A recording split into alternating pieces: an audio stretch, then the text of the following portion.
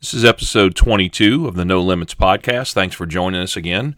The podcast is brought to you by Tangle Free Waterfowl. You work hard all year anticipating the small window of time you get to spend in the blind. How disappointing is it to get to that moment only to have your gear fail? It sucks. You should never tolerate gear failure. Tangle Free delivers gear that functions exactly as it's designed to every time, year after year after year. You've heard me say, don't waste your hard-earned time and money on gear that only lasts a year or two. Head over to tanglefree.com for panel blinds, layout blinds, decoys, and accessories. And because you are a valuable No Limits podcast subscriber, you'll get free shipping on your entire order. Just enter promo code PASSION at checkout. Think about how much you can save on bulky, expensive to ship items like blinds and decoys. Now that shipping is free, you can buy more stuff. Go to tanglefree.com and enter promo code at PASSION and get free shipping at checkout. Is your coffee hunter friendly? Do you really know where your coffee comes from? Who are you really paying to get it here? And what are the political ideologies and agendas of the buyers and middlemen?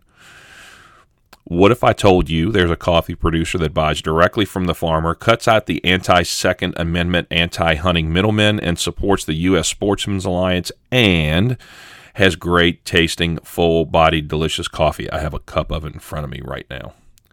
Hunter's Blend Coffee is that company. We had Paul and Mike on the podcast explaining their revolutionary approach to their direct trade model and the impact it's had on the poor farming communities.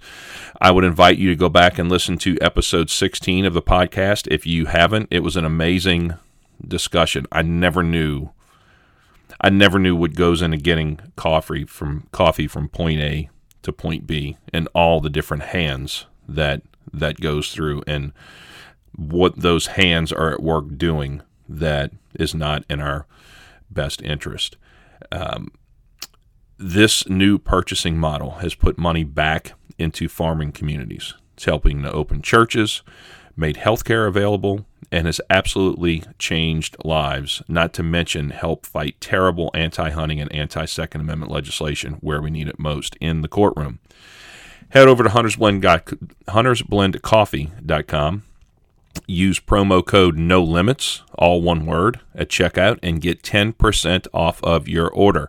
Look, you're going to buy coffee. Why not have it delivered to your door from a company that has your hunting and Second Amendment rights in mind and supports your right to hunt, and save 10% in the process, and help the farming communities in South America and Vietnam, the people that are really just taken advantage of in this whole process, and save 10% doing it. No Limits at checkout, all one word. Hunter's Blend, great coffee, great mission, Hunter's Blend Coffee. Okay, my guests today are two guys that I recently connected with on social media. Richard Charlton of Damascus Waterfowl and Philip Armstrong of Delta Snows. Both Richard and Philip are super passionate duck and goose hunters, but both are also medically disabled veterans who are also passionate about connecting and helping other veterans. Richard's Damascus Waterfowl Club is located in southern Missouri, and Philip is an outfitter with Delta Snows, located in the Mississippi Delta. You know how much I love that place. Focusing primarily on snow geese and specks. Richard is also on staff with Fallen Outdoors, which is a fantastic organization that connects past and current military servicemen and women with other servicemen and women through hunting and fishing. Philip is partnered with DTD Outdoors, which is a land management organization in Monroe County, Mississippi, that also provides hunting opportunities to children as well as disabled veterans. When I spoke with Richard and Philip, we talked about how veterans are uniquely qualified to help other veterans, and in doing so, actually wind up experiencing healing themselves. There's just something beautiful and something healing about helping others. We talk about their combat experience in Afghanistan, Richard while serving with the Army and Philip in the Marine Corps. Semper Fi. Then coming home, the challenges each faced, how they attacked those challenges, and then channeled their energies into helping others. It was a really super inspiring conversation with two warriors who served this country and are now serving others, and in the process serving themselves and healing themselves. I want to thank them both for their sacrifice and service, and I also want to welcome to the podcast Richard Charlton of Damascus Waterfowl and Fallen Outdoors and Philip Armstrong of Delta Snows. All right.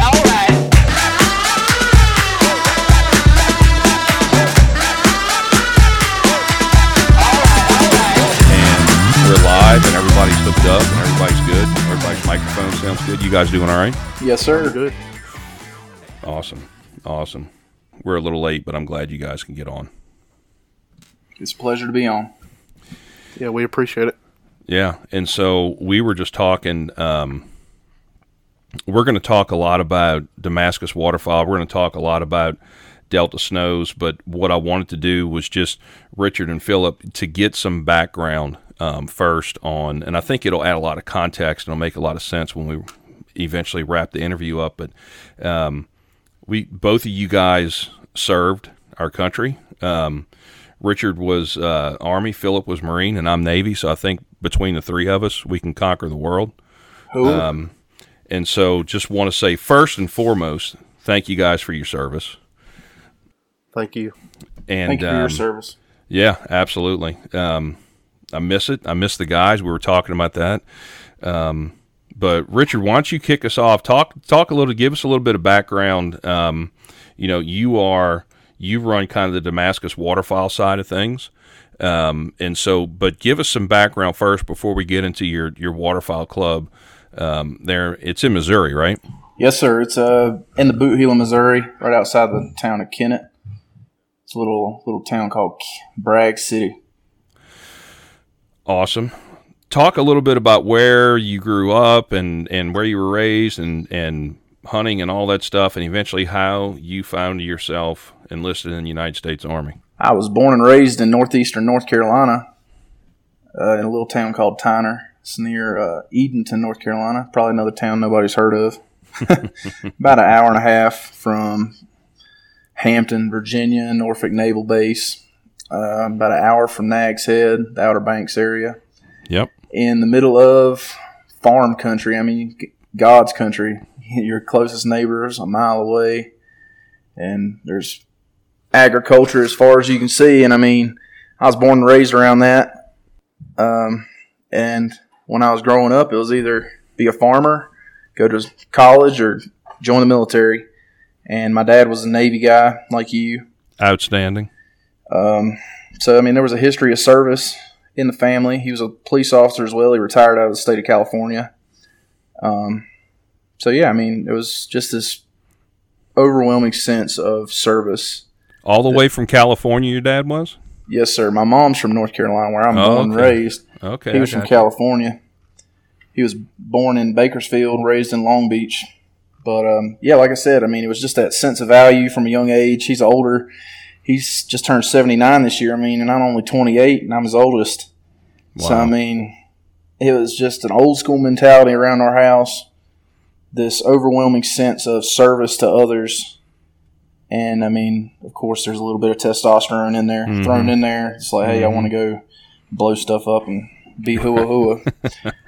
But, yeah, I mean, 4 days after I graduated high school in 2008, I was in one station unit training at Fort Knox, Kentucky to be a 19 Delta Cavalry Scout.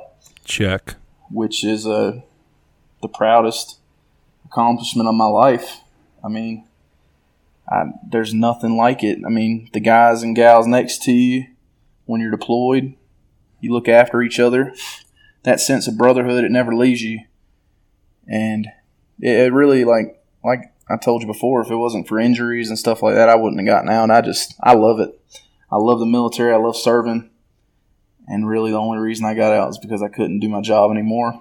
And because of injuries, I mean, I'm not going to put the guy next to me at risk because I can't do my job. Right. Let me ask you this. So one thing, well, several things I learned about myself going through boot camp and the training I went through is that the only obstacles before, so I can tell you this, before I joined, everything was everybody else's fault. Okay? I always had an excuse. I always had a reason. I always had... When I came out, I realized that the only person that puts obstacles in their way or in my way was me. And the only thing that could stop me was me. So not having a plan, my fault. Something didn't go right, my fault. And so I'm wondering, like, what change did you see in yourself before you joined and after you got out? I was very, very young mentally as far as being mature, but I'm always interested in seeing the change in people both before and after they get out. So I'm wondering, tell me, did you notice a big change in yourself when you got out, or were you always just kind of motivated, AJ squared away, high speed, low drag? Well, I'm not going to lie to you and say I came out of high school high speed. Yeah. I'm more along the lines of like mediocre speed. But I mean, the whole time I was in high school, I was a 3-sport athlete or 4-sport athlete some years. Baseball, shooting team, football, and wrestling. So I mean, I played several sports, but then my sophomore year, I dropped all my sports and I focused exclusively on the Junior Reserve Officer Training Corps there at school, thinking that was really going to get me ahead. I mean, it got me a little bit of rank getting in, so I got paid a little more, but I mean, other than learning rank structure and stuff like that, it did give me a slight advantage going in. But yeah, I mean, the difference between me before boot camp and after, let's just say my dad got a lot smarter. I mean, at 18 years old, I thought he was dumber than a box of rocks. And when I graduated, I realized he's probably one of the smartest men on the planet. Yeah. Everything that I thought he was full of turned out to be right. And every year, the older I get, the smarter he gets. It's pretty crazy. It's funny, man. Now that I'm over 50 and I've got kids and responsibility and a family and you know, just the things that my old man told me that I was like, dude, whatever. No, like legit, the old man was right. You know, the old man was usually right, even though I'd never tell him that then. The old man's usually right. Absolutely. All right, so you get in Army Recon. Now, you spent some time in Afghanistan, right? Yes, sir. Deployed with 10th Mountain Division, Afghanistan. Kandahar Province, Afghanistan. Mm-hmm. And, I mean, that right there, I mean, basic training woke me up. Deploying turned me from a kid into a man. Yeah. I mean, experiences. Oh, yeah. It's definitely something. It's not like they portray in the video games. It's not glorified. No. And I fell into the same trap as a kid. I used to watch those video games, Call of Duty and all this stuff, and go, oh, man, that looks cool. And then you get to live it in real life, and you lose friends, and you think it's over when you get back from deployment, and then you start losing more friends back from deployment who can't handle it. I mean, right. They teach you how to go to war. They don't teach you how to come home. No, you're exactly right. And we were talking earlier, you know, when we have, on average, 20 veterans that take their own lives every single day, there's a gap there that we are not addressing as an armed services community, but also as a country. There's a problem there. And we're going to talk about a lot of the different ways that you're involved with helping wounded veterans and veterans of military service. Yes, sir. But so you get out. What then? Well, I got out in October 2016. From there, I went to school for a semester to see if it was something I enjoyed. And, yeah, it really wasn't. I mean, sitting around a bunch of 18-year-old kids fresh out of high school, and I'm old mid-20s with more life experience than any of them, listening to them complain about how hard it is and needing a safe space and all this other stuff. And I was like, yeah, no, not happening. So I sucked it up for 2 more semesters and got a HVAC diploma to fall back on just in case. I mean, recession proof, just in case guiding doesn't work out, just in case my knife business doesn't work out, stuff like that. Yeah, it's always going to be hot and it's always going to be cold, right? Exactly. So, I mean, I set a foundation for just in case. That's one thing I like to do. I always like to have a plan A, a plan B, a plan C through Z.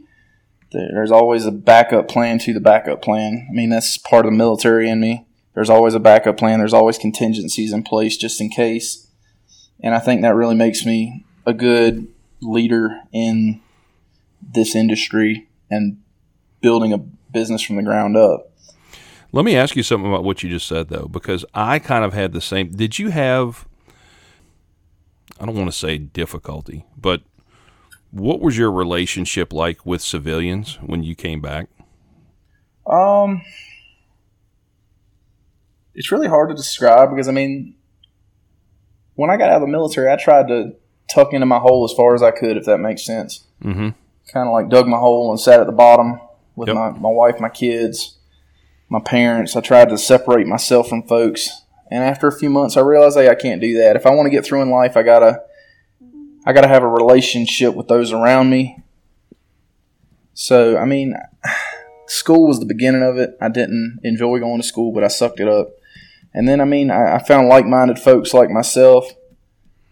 And that's what I did. I found people like me that were in the military, that weren't in the military, first responders, law enforcement officers, stuff like that. And I was like, man, how can I give back?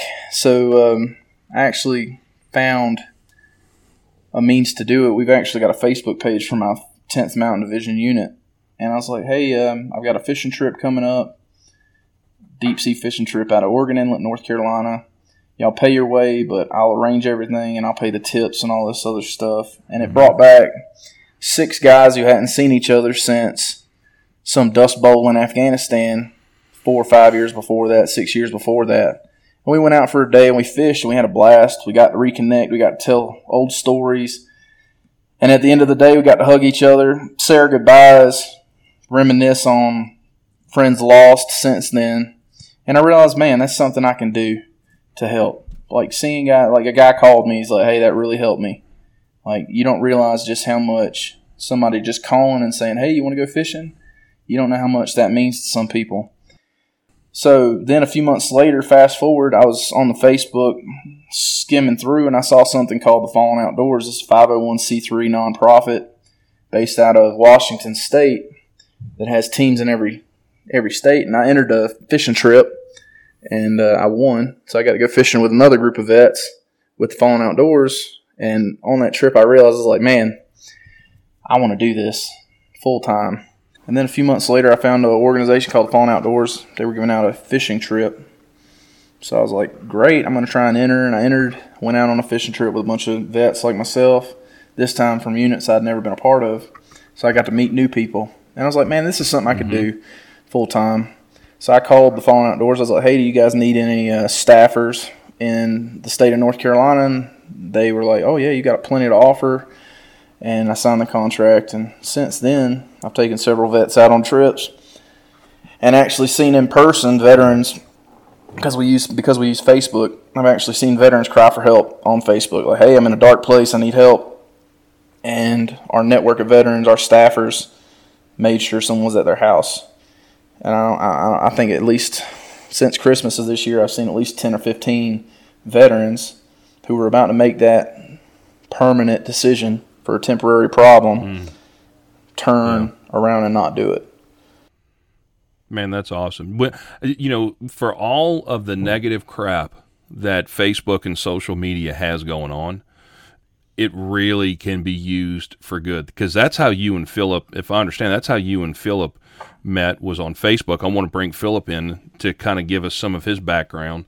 Because, Philip, you were born in Northwest Alabama, you said, right? I was, Florence, Alabama. Okay. And you were a Marine, so Semper Fi. I love my Navy guys. But give us... Yeah, that's right. That's right, man. Got to stick together, brother. Talk to us kind of about, growing up there and what drew you to the Marine Corps and what that looked like for you.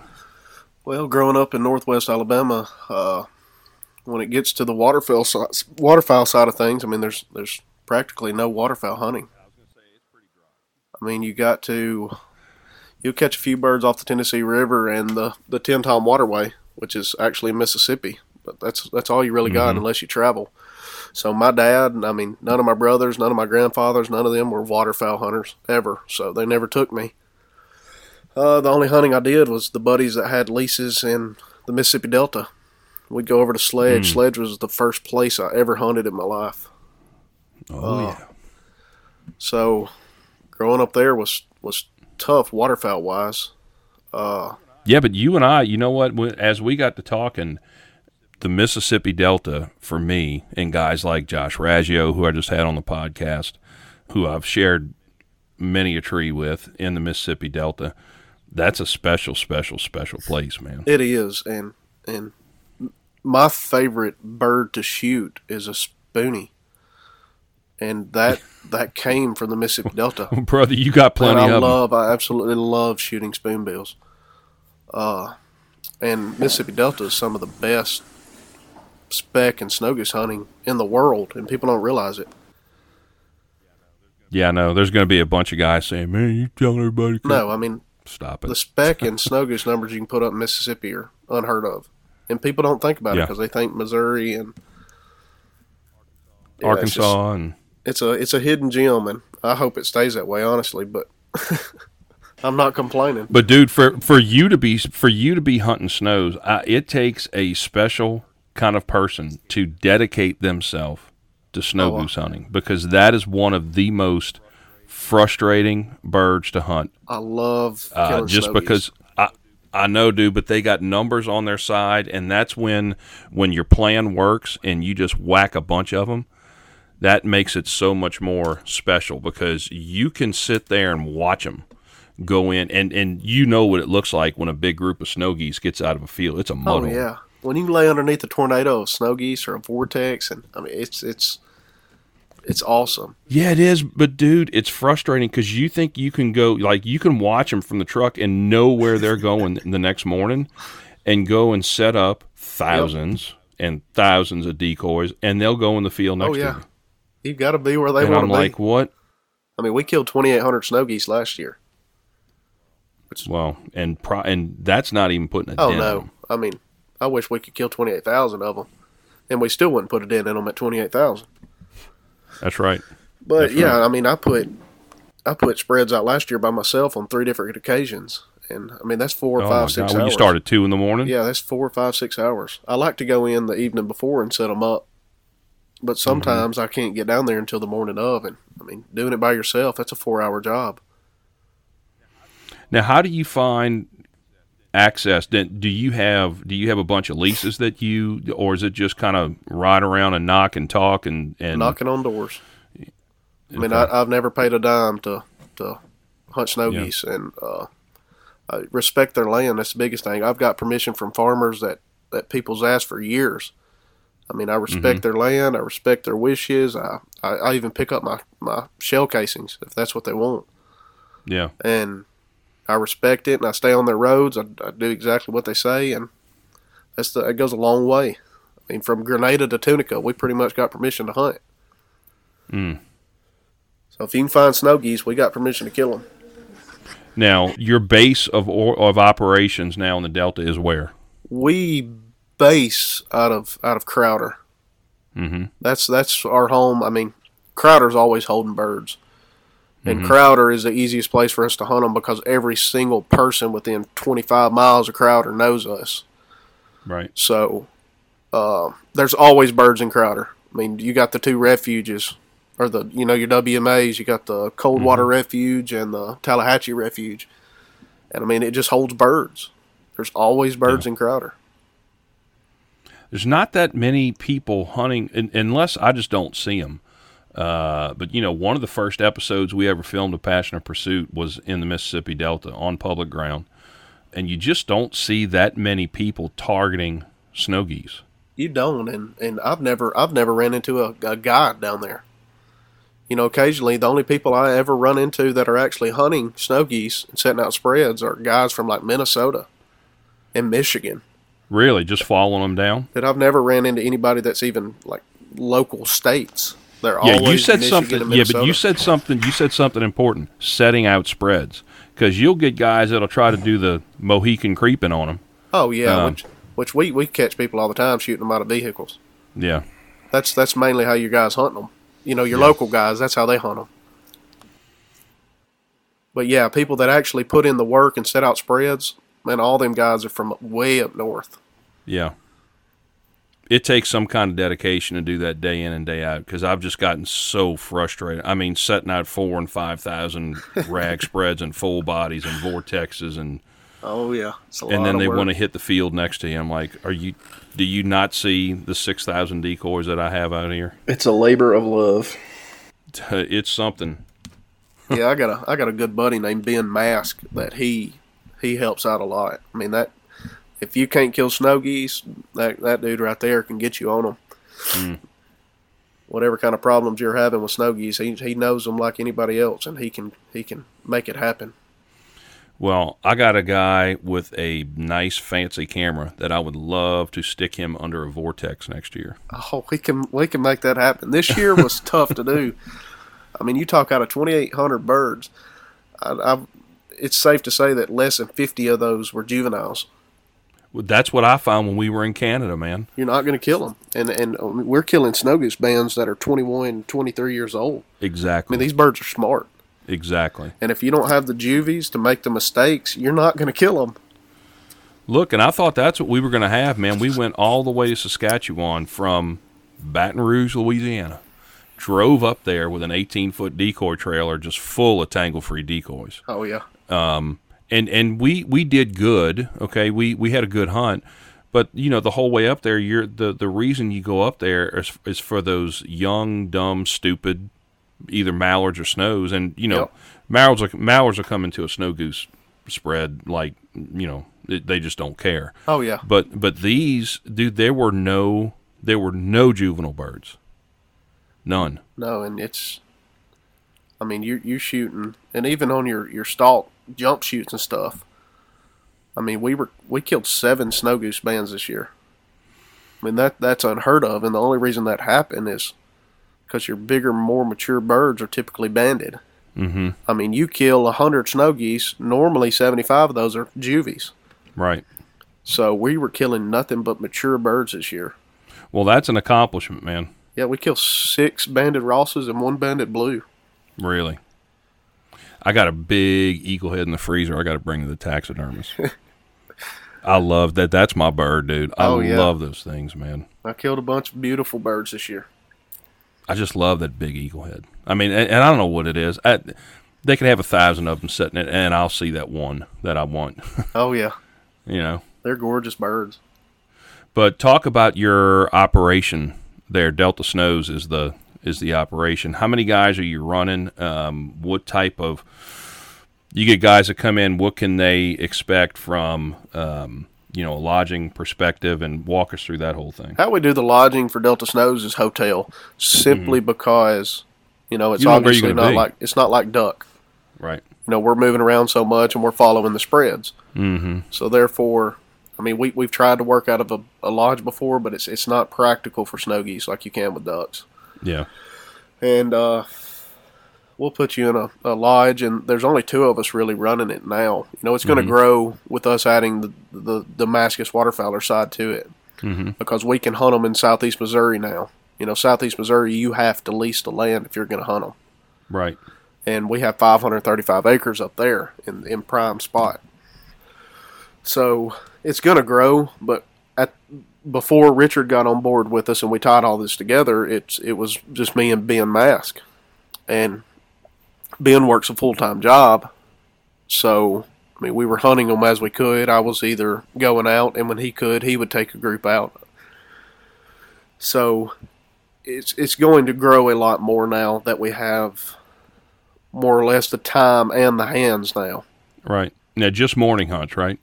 Yeah. I mean, we'll stay all day. I mean, Right. It's not about the money for me either. I mean, you're never going to get rich doing this. If the only way you're going to get a millionaire is if you start out a billionaire. Mm-hmm. And the enjoyment I get out of it is seeing people get to do it for the first time. The first time somebody's laying on their back in a spread and you got 25,000 birds 100 yards above you vortexing. Yeah. And that's what it's all about. We love taking kids every youth day. You know, on the waterfowl side, we do a snow goose hunt for the kids. We love to do that, and even people that can't afford it come out anyway. We love for especially veterans and people that typically can't do it, because I mean you got to have 4,000 decoys. The average person does not do that. Not only the average, most people. Oh yeah. So you're running. I mean, the minimum we'll run is 2,500 decoys, and that's last minute setups. Yeah. Now, are you typically using rags or full bodies or silhouettes or a mixture of all or both? Or I run I like all my socks to have backbones. Yeah. That's a big difference. I like backbones. We run some socks, or we run some rags for fillers, and then I like my socks to have backbones. Yeah. But I think I run around 45 dozen full bodies. Mm-hmm. I run a Vortex, last year you couldn't run a Vortex. On a good year, we run Vortexes and kites and flyers and, I mean, the whole shebang. Yeah. Yeah. We started using Tangle Freeze slammer socks Oh, yeah. this year. Oh, my gosh, dude. I've got probably, I don't even know, 100 dozen at least of the Tangle Free. Yeah, right. Because, I mean, you're going to be rough on stuff when it's snow goose hunting. You guys donated a snow goose hunt for veterans last year, correct? No, this year will be the first year to do that, and that's for the organization that Richard is a part of, the Fallen Outdoors. Right. Okay. Richard, talk to me about how the relationship between Damascus Waterfowl Club and Delta Snows, what does that dynamic look like? Well, I mean, we've got big plans in the future. We don't plan to stay in Missouri and Mississippi. The ultimate goal between myself and Phil is to have, what I want to do is have a lodge in every flyway. Mm-hmm. So, I mean, this is the first step. Mississippi Flyway is known for sunken pits and snow geese. 10 years from now, we might have a lodge out in West Kansas on dry cornfields, or Northern California in the flooded rice up there or something like that. California kills a lot of birds, man. It's an underrated state. A lot of people don't think California when they think duck hunting. They think, California, you got a bunch of hippies and which you do. Oh yeah, I mean, you definitely got to pick your way through it. Yeah. But then you go to Northern California, and you got some good old boys up there too. I mean, duck hunting is not a geographic thing. It's not like you go to the Rocky Mountains to hunt elk, or you go to Canada to catch pike, or you go to the Great Lakes to catch this. No, you can hunt ducks literally in almost every state in the country, and there's going to be somebody there that is an avid waterfowler. Man, years ago, I flew into Sacramento. First time I'd ever flown to California, I flew into Sacramento. And I had no idea how much rice there was. Like in Glenn County and all that stuff around Sacramento. You were talking about Bakersfield out that way. Man, I thought I was landing in southwest Louisiana or in Arkansas. Oh, yeah. A lot of people think, the southeast United States is where all the crops are and stuff like that. But the state of California puts out more produce, more crops than most of the Midwest. I mean, everybody thinks California, they think of Hollywood. They think of San Francisco Bay, but there's a lot more to California than people realize. And most of the stuff you hear in the media is negative, but it's actually the number one waterfowl destination in the country. If you look at the Ducks Unlimited stats and stuff like that, over recent years, they're definitely number one. When you look at, I've been a Delta waterfowl guy forever. It's a great organization. Absolutely. If you look at the revenue that comes in from duck stamps, and if you look at the DU revenue and the Delta waterfowl revenue, Dude, California is either number 1 or number 2 always in all of those categories. Absolutely. It's crazy because, like you said, you think California, you don't usually think duck hunting, but I had some guys that hunted with us 2 years ago. They hunt the San Jacinto Valley or the San Jacinto National Wildlife Refuge, and man, they smack them in there, dude. And they beg you to come hunt it. Absolutely. I'm trying to plan a trip out there because I want to go up to Northern California and shoot some pintail in them rice fields out there. Yeah. Now, you said something earlier that, and I'm going to change it a little bit because waterfowling, we talked about how we got our start. And one of the things that I find more familiar with every guest that I talk to is how many guys that hunt like their fathers or grandfathers either didn't hunt, period, or didn't duck hunt at all.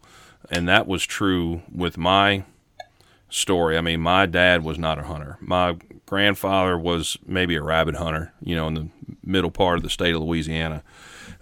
But my dad was not a hunter really at all. And for some reason, I mean, I was just always drawn to it. Never really knew why. But if you ever see the Blood Origins episode where they asked me to tell my story about, what drew you to duck hunting, well, I was saved in a Tupelo gum swamp in the middle of the Mississippi Delta. And Philip, right where it is because we've talked about it. But it was my creator that was drawing me into his creation to bring me out of whatever place I was to experience him. And you said something, Richard. You said that, waterfowl draws us out of really dark places. I think that nature in itself draws us out of dark places because it is as close as you can get to your creator and what creation was before the fall of man. And so you, with your organization now, are using fly fishing. Like when we talked before, you were in Colorado helping a bunch of vets fly fish, which was kind of jealous about that, but that's all right. Because I love throwing flies at redfish in the marsh. I mean, that cranks my tractor in the morning right there. But absolutely, talk a little bit about where you are right now and what you're doing, helping vets, disabled vets or veterans just in general, get out of dark places. Well, that's one key thing. The Fallen Outdoors, we don't just go like some organizations. They only take wounded veterans or they'll only take Gold Star families. The Fallen Outdoors, we take active duty, disabled veterans, reservists, Gold Star family members, and we take them into the outdoors as a means to reconnect. So, like, even as a staffer, even though I'm the one there to help you, it helps me because I get to see the smile on your face when you reel in that trophy trout. I get to see the smile on your face when you pull in a big catfish. I get to see the smile on your face when you send that broadhead down range on a deer or a turkey, or you line up on a wood duck in a swamp with your grandpa's old humpback A5. Yeah. I mean, I've got to see all that. I've got to see people that have never hunted before in their life go hunting for the first time. I've seen people that have hunted their whole life, and they're still looking for that experience. They're looking for somebody to share it with. I mean, and it not only does it help other people, but it saved me when I got out because I didn't have a purpose when I got out. Like I said, I didn't want to get out of the military. And I got out and I helped my dad make knives, and that's not what I wanted to do. I mean, I enjoy making knives, but it's not something I want to do 6 months every year or my whole life, 18 hours a day.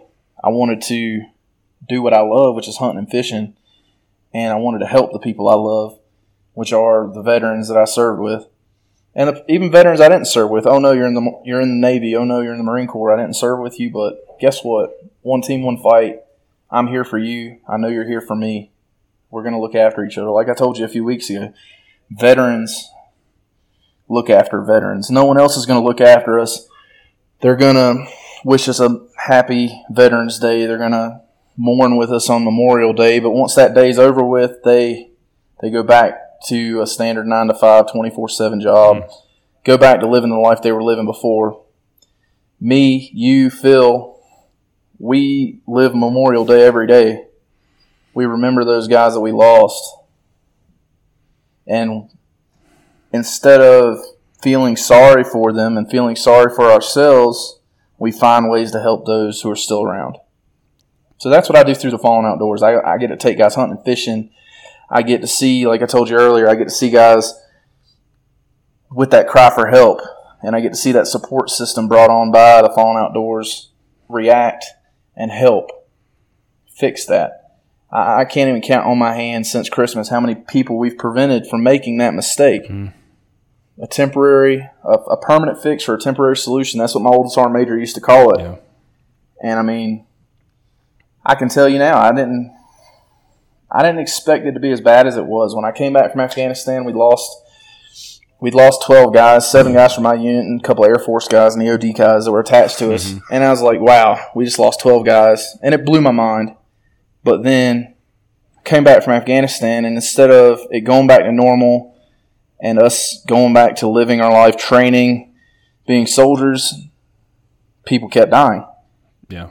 And there was nothing I could do. Guys in the barracks hanging themselves, guys drinking and driving, hurting other people, guys killing themselves because of spouses that couldn't handle deployments or they couldn't handle deployments. And it just, each one of those guys made me realize we need to help each other. So, I mean, the Fallen Outdoors helps me do that. It's a means for me to do that. And, I mean, even if I wasn't a part of the organization, I'd do whatever I could in my power to help those guys. People that are listening right now, because I think what Fallen Outdoors does is absolutely amazing. How can more people get involved? What do you guys need? Someone's listening. What do you need? This is what we need, word of mouth. I mean, we only operate through Facebook. We don't advertise online like a couple other organizations. Literally everything is word of mouth. Right. So we've got several Facebook pages, and that's where we give out the hunts. We've got the main page, which is the Fallen Outdoors.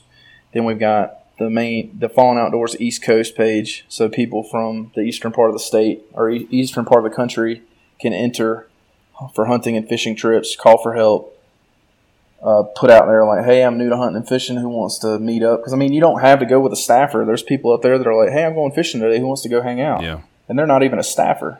Then you've got a Midwest page, you've got a Western page, you've got a Southern page, etc. So we've got the whole country covered. And, I mean, I think we're up to 34 teams out of the 50 states. So, I mean, we need volunteers in those other states. That's a drop in the bucket, man. Yep. And, I mean, if we could get, even if we got 10 members per state, that still covers a few people per state. So, I mean, we can use that network to help each other. Because there's no one else. The VA claims they want to help. The government, every politician on the planet says they want to help. But if you look and see who's actually helping, it's always veterans helping veterans. Right. Right. Let's. I'm going to put all of that information in the show notes so that when people listen, when they go to our show page and they see, they can link up. Don't think that because you're not a professional guide or a professional outfitter or you don't have anybody can do anything for anybody. The only limitations that exist are the ones that you put in your mind. So anybody that, if you're listening, check out the show notes and look at what Fallen Outdoors is doing. One of the things that I'm kind of concerned about this year is all the water. Philip, where you are, because I know that in the Delta where my camp is, there's still just a ton of water. What's your situation there in Mississippi now? Where we're at up in Quitman County, I mean, I've still got blinds that you can't even get to. I mean, I have blinds that need moved that are in rice fields from last year that are still 3, 4, 5 foot of water. Mm. I mean, it is current. We are that far from the Mississippi River, and there is legitimate current.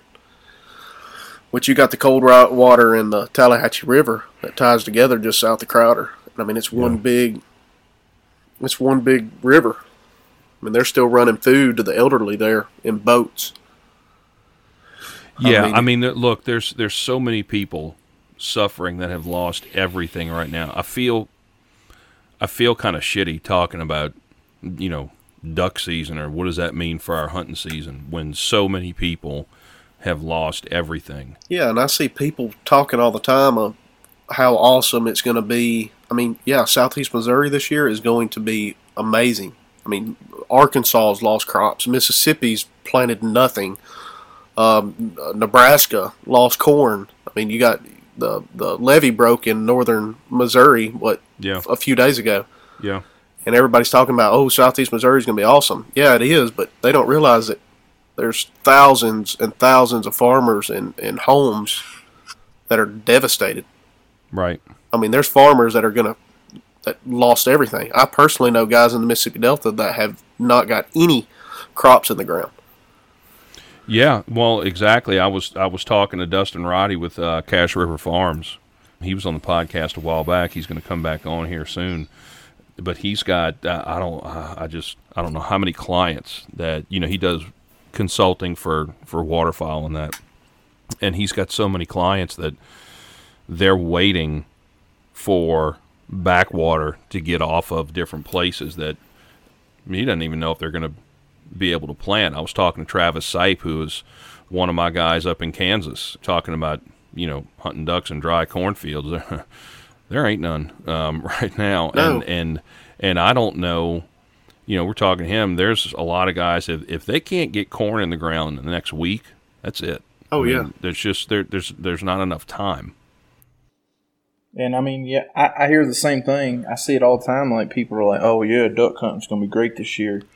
And I mean, yeah, of course, we as duck hunters want to have a great season every season, but at the same time, you want think about your fellow man. I mean, if at their expense, I mean, you got arguably the best waterfowl lodge in the country in Northwest Missouri, Tony Vandemore. Mm-hmm. Instead of going out and planting his crops like he could be doing right now, the man's out there with his buddies putting down sandbags, helping people. Yeah. And I mean, he's his business is ducks, and he is foregoing that to help his fellow man. Yeah, look, that shows right there the kind of guy he is. It's awesome. I'm not saying there's anything wrong with talking about what will the impact be to duck hunting or to waterfowl season.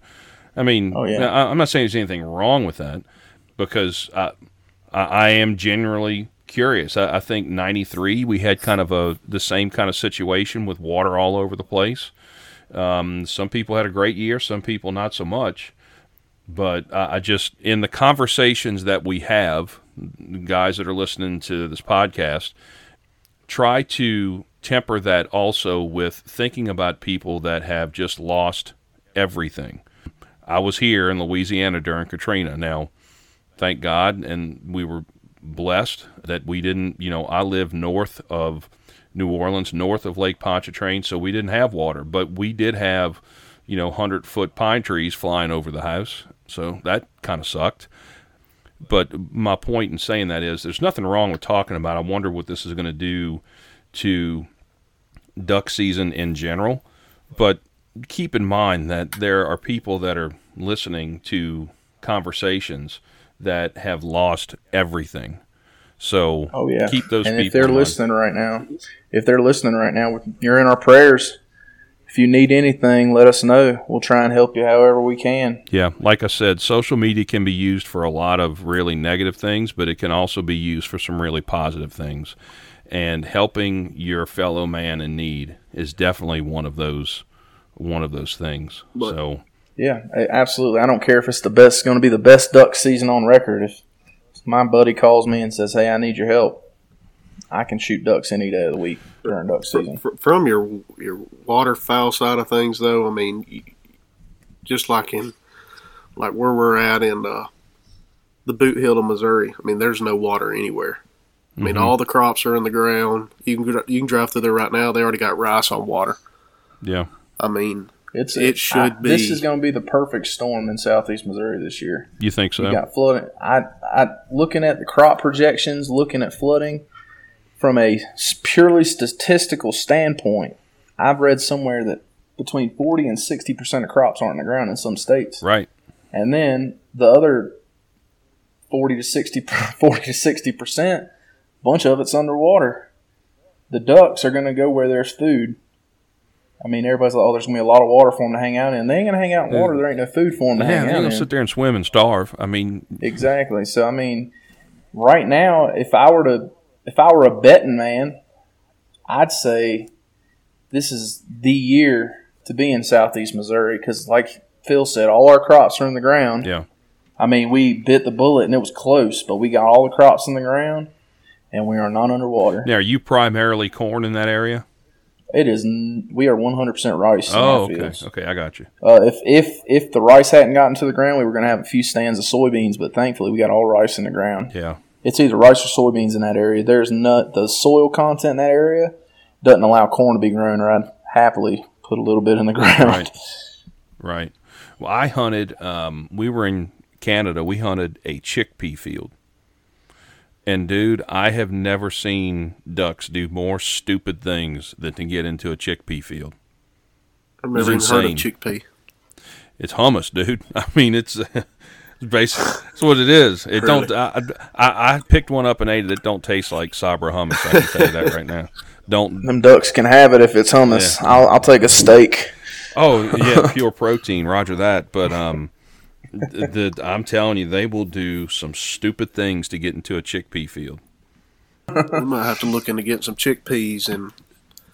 Might have to call. Yeah, dude, I'm telling you, man, it's crazy. Damascus is a duck club. It is not an outfitting organization, which is where Delta Snows comes in. That's the relationship, correct? Correct. Yes, sir. Okay.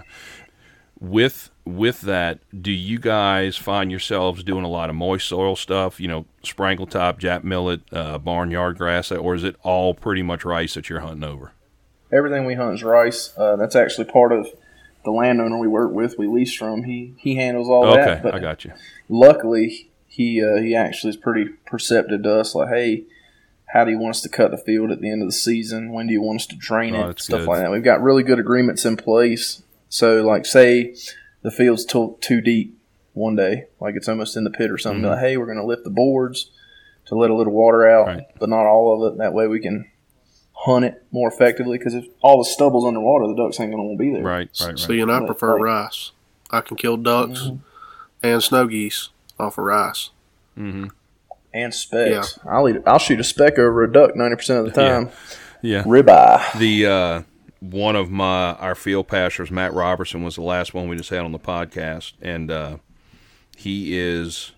I said on the podcast, and he agreed. He's ADD about two things: Jesus and speckled belly geese. Yep. I mean, dude just talks to him, bro. It's like a magic show watching him work speckled belly geese. It's something else. Oh yeah. You want to come kill some speckled belly geese? Come, just drive up a little bit to the Mississippi Delta, and I'll kill a goose over a duck. Dude, I ain't that far from you now. I'm telling you, I'll kill a goose over a duck any day, or a speck. I'll kill a speck over a duck any day.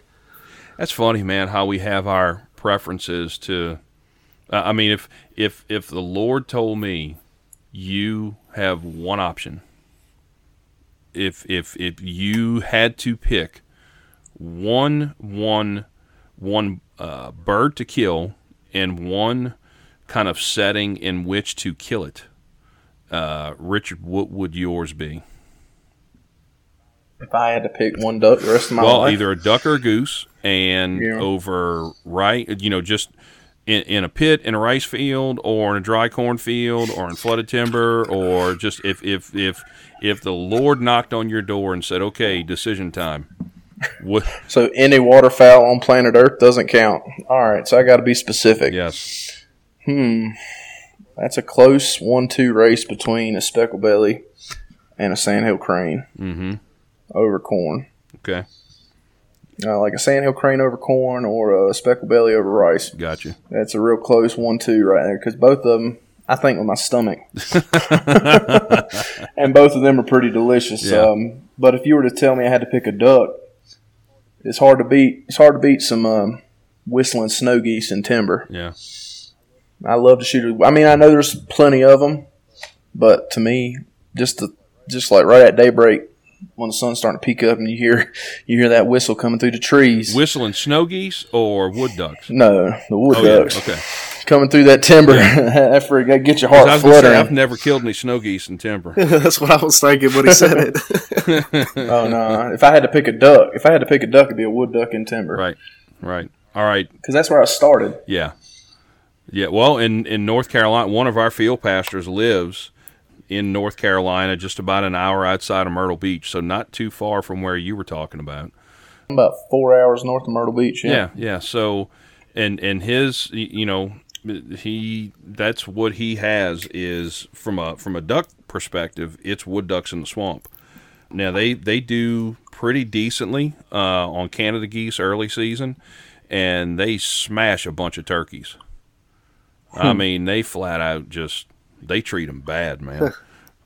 But all right, Phil. So it's your turn now, and I'm guessing a speckled belly goose over rice. Oh yeah, Okay. yeah. You specs. I mean, I carry 2 calls on my lanyard: a duck call and a spec call. That's it. Yeah. Any opportunity to kill a speck, I kill them, and most of the time we do actual spec hunts. That's all we hunt, specs. Yeah. But a duck, I love killing spoonbills.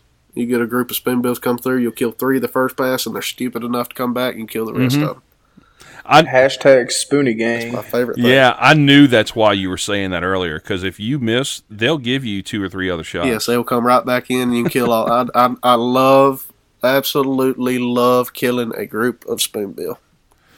I'd probably want to get shot in the face too if I had a nose like that. So if I had to say, I love standing in green timber. Number one, because that's where I was saved. Right.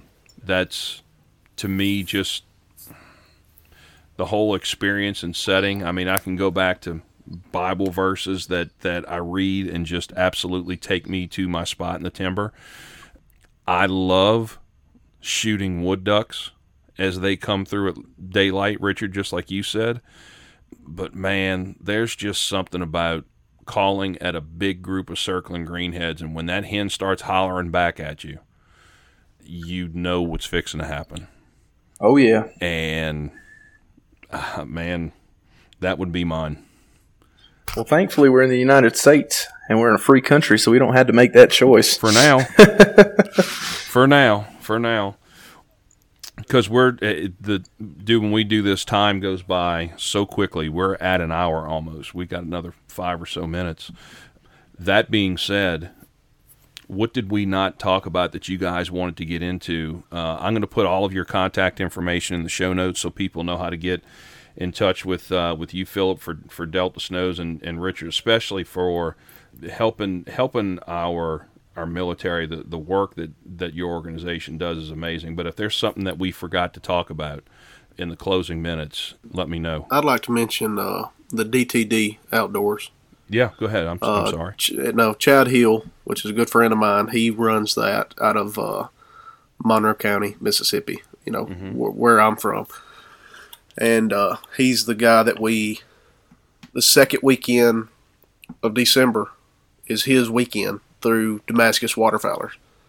So he has that weekend. We give him so many slots that he can give away to veterans, and he brings them in. It's all inclusive. I mean, we get them there. We do everything. All they have to do is bring their body. And Chad runs that. It's a non-profit, and it's only 3 years old, so he's still growing. But he does a lot of good work for not only veterans, but the needy. He's a great guy, and that's why we decided to do that weekend for Chad at DTD Outdoors. Yeah, good. I'm glad you brought that up. So many good things that you guys are doing for veterans, and I really want to make sure that we connect this year. I think there's so many different things that we can do together to help all the organizations the organizations that you guys have, not only from an outfitting perspective, but just from helping veterans. I think that there's a lot that we can do.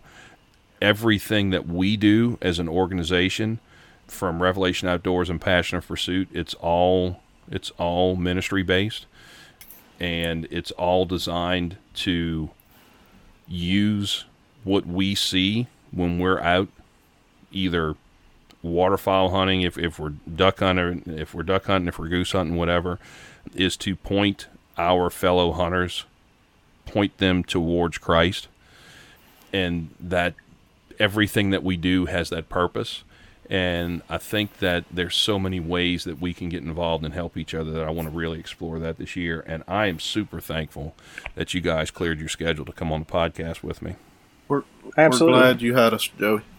Yeah, man, this is we need to do it again, and we need to do it often, and maybe we can do one from a goose pit. That would be a first. We'll do one from a goose pit this year or something like that. Well, you're welcome You're free to anytime. come out. You Let just us call know a and date. say Come when you on. want to come. Yeah, man. Yeah, we'll do it. I'm really trying to. Both Brian and Brian handles all of our all of our creative media, so all video and stuff like that. And so we've really tried to say, okay, let's not schedule stuff. Let's just let the weather and the migration dictate where we go and when we go there. And so we had to force ourselves to be very, very flexible and say, okay, we've got a network of guys just all over the place and said, okay, they're here. You guys need to be here in the next 48 hours. Oh, yeah. You just give me a 5-minute notice and you can show up. Yep, we got spots for you at the lodge in Missouri. We got spots for you down in Mississippi. I'd love to have you we'd love to have you in a duck pit shooting some greenheads. We'd love to have you down there in a vortex shooting snows. And spoonbills. Yes, I love Oh you. yeah, Can't forget the spoonies for spoon. days. Well, guys, I appreciate it. Y'all enjoy the rest of your evening, and we'll be talking to you again soon. Yep, thank you, Joey. Yes, sir, absolutely. Richard and Philip, from a fellow veteran, I want to thank you both again for your service. As you guys said, one team, one fight. You guys stay on the path. Your stories are inspiring, and I guarantee you, we'll be spending more time together this coming season. To everyone listening, please look up these great organizations. Their links are in the show notes. All you have to do is scroll down and click them. Check out these organizations and see how you can maybe do a little bit to give back to those who gave so much for our freedom and our country and our security. Again, thank you guys. We'd like to also thank Edge Duck Boats, Tohatsu Outboards, Rite Shotguns, Apex Ammunition, and Sitka Gear for supporting Passion of Pursuit and Revelation Outdoors Waterfowl Ministry and the No Limits podcast. Without the help of these companies, we would not be able to do what we do. So I humbly ask you, our listening audience, to support the companies that support us. We appreciate it. Finally, don't forget to subscribe to the show and leave us a 5-star rating wherever you listen. It helps us continue to keep climbing up the rankings. And if you wouldn't mind, please share the episode of the show with a hunting buddy. We really appreciate that too.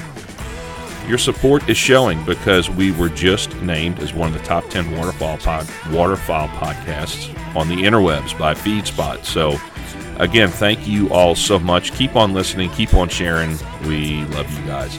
That's all the time we have. Until next episode, bye-bye, y'all.